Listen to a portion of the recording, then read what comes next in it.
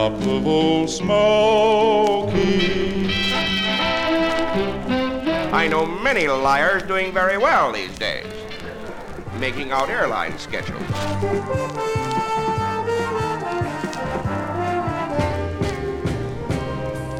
Mr. Bojangles, a date which will live in infamy. C'è la luna, mezza mare, mamma mia, maradare. How long have you been in the cake business, Mr. Proudfoot? Long enough to know a crumb when I see one. Time now for Spinning My Dad's Final. Here with all his skips, scratches, and pops is my dad, Frank Vaccarello. Thanks, sweetie. Thank you for tuning in to episode 140 of Spinning My Dad's Vinyl. Here's another album in my dad's collection that featured a group of jazz musicians recording an album before playing the same music on live TV days later. This time, the live TV show was a drama about a jazz trumpet player in the 1920s. Several of the musicians you'll hear had speaking parts in the show, as well as playing some great music. So, get ready to hear Ruby Braff as Spencer Lee playing mostly jazz standards in Volume 140, The Magic Horn.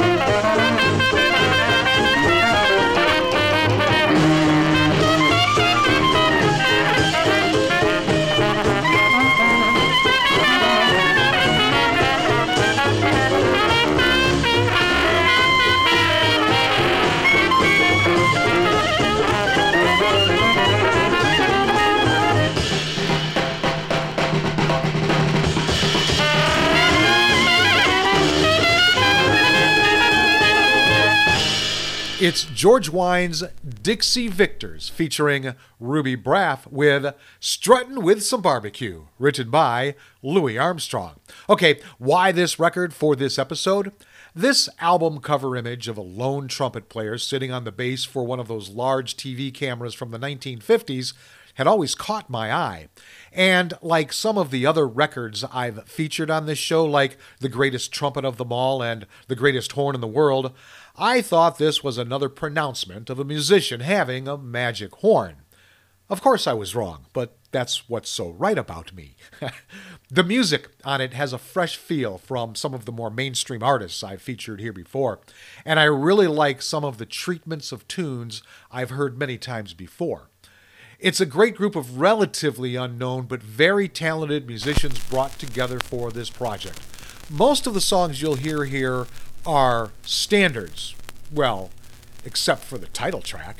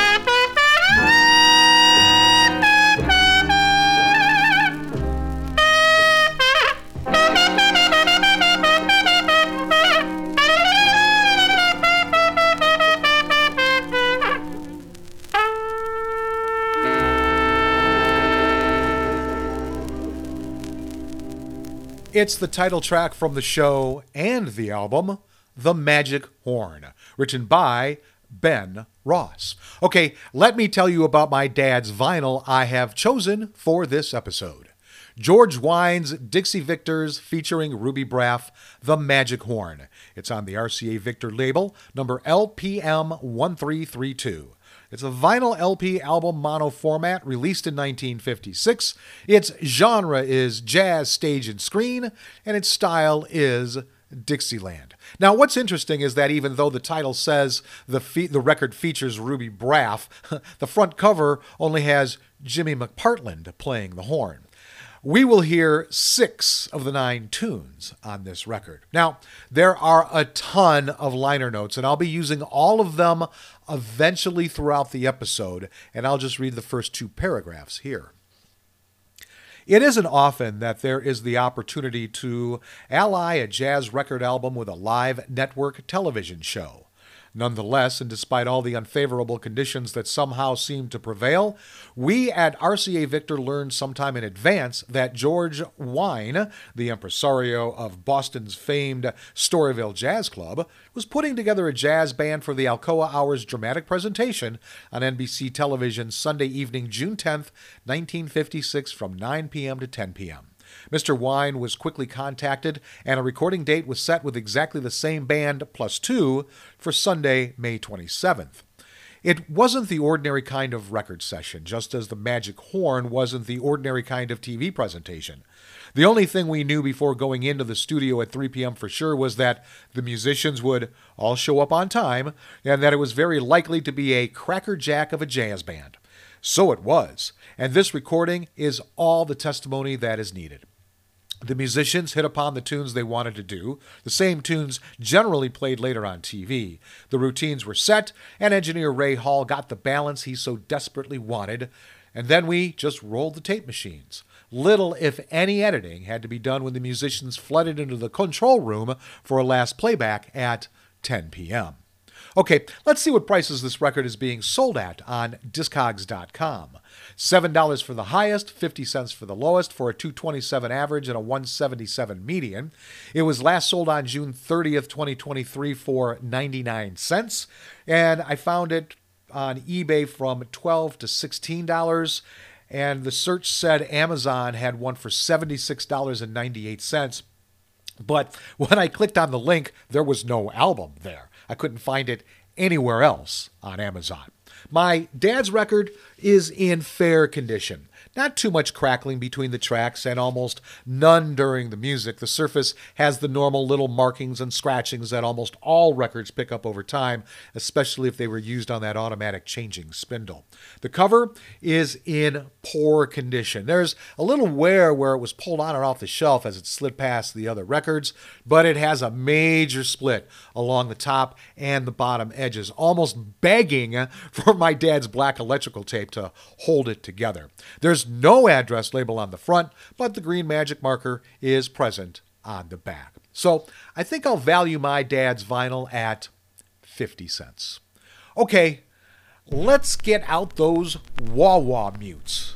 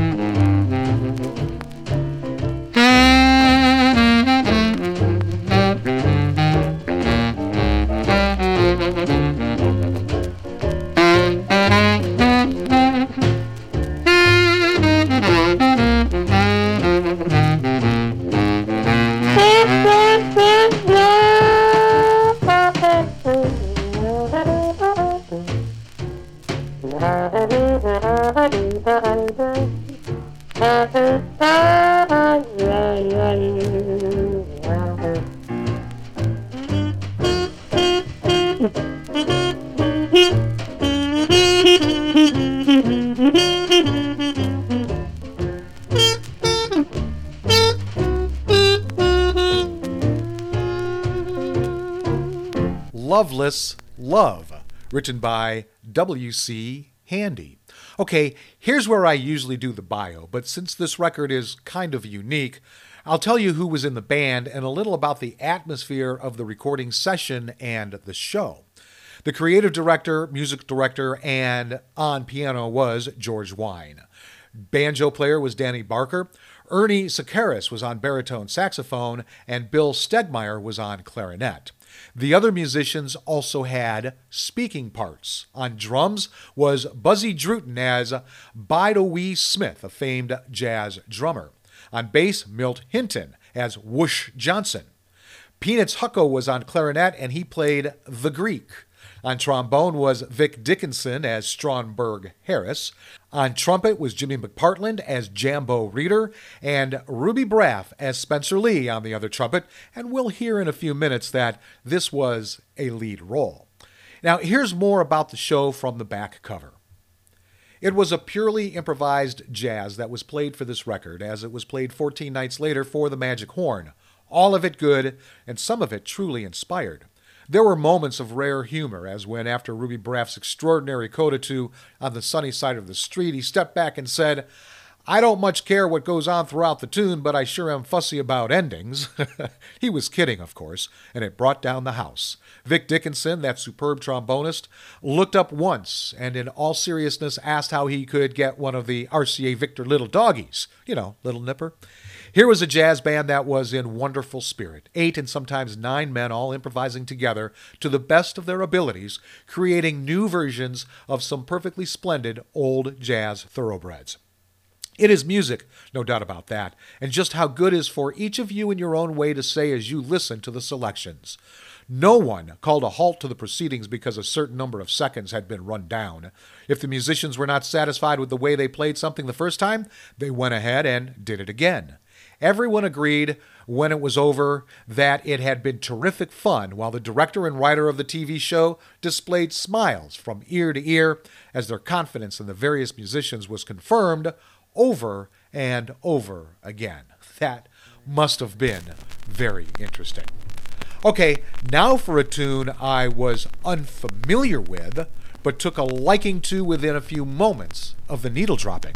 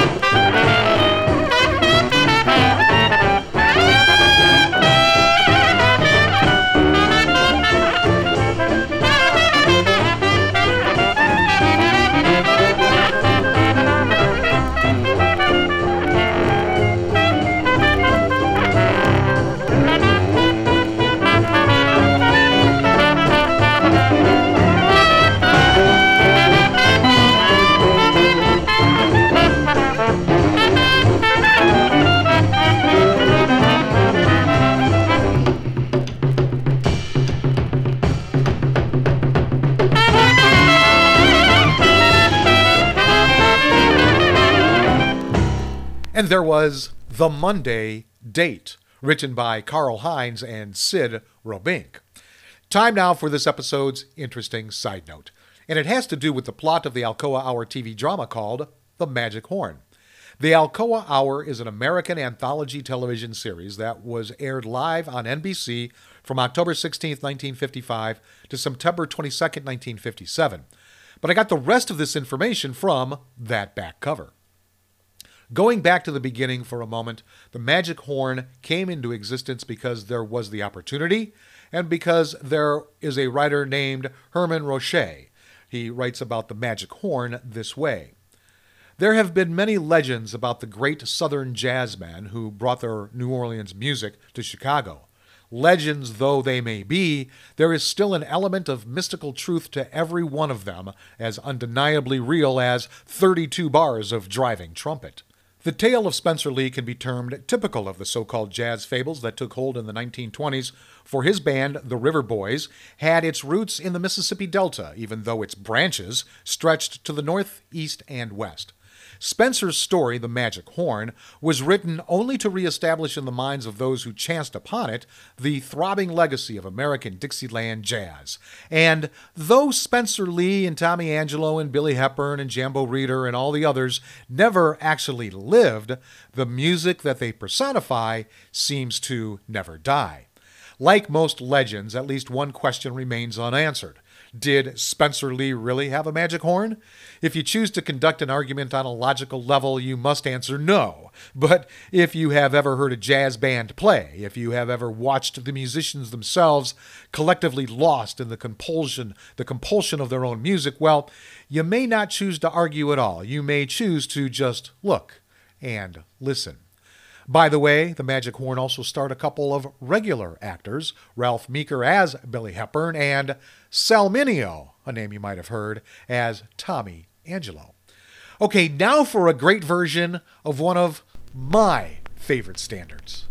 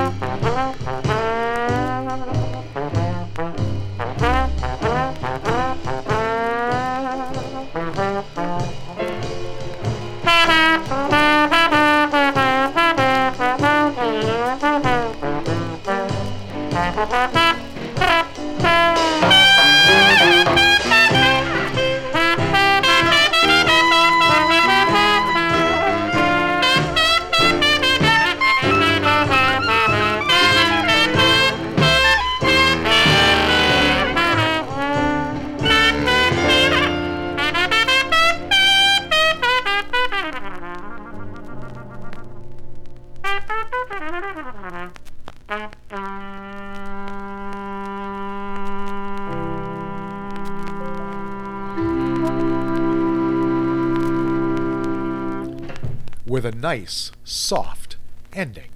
On the Sunny Side of the Street, written by Jimmy McHugh and Dorothy Fields. Well, I hope you enjoyed this episode as much as I enjoyed bringing it to you. As you can tell, and I've told you before, my dad loved his jazz, especially Dixieland. This was a fine band put together with some talented musicians plying their craft.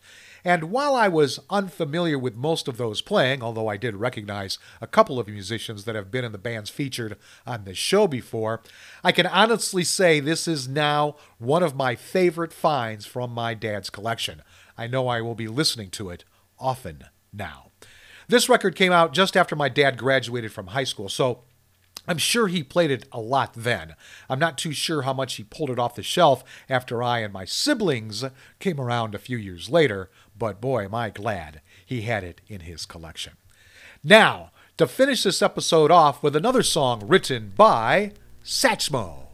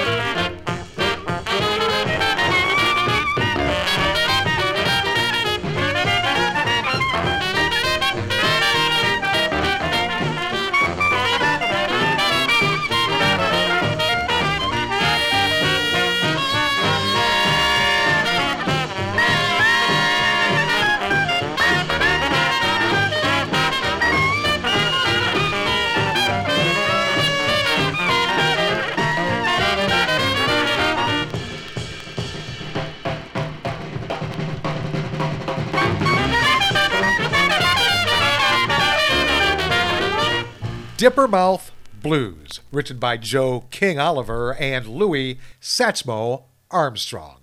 And there you have selections from what could be called a made-for-TV band. So thanks for tuning into Volume 140, The Magic Horn, however you did. If you want more information about this show, head over to spinningmydadsvinyl.com. I'll be back next week with all my skips, scratches, and pops for Volume 141, Conniff Memories. Until then, go with the flow, my friend.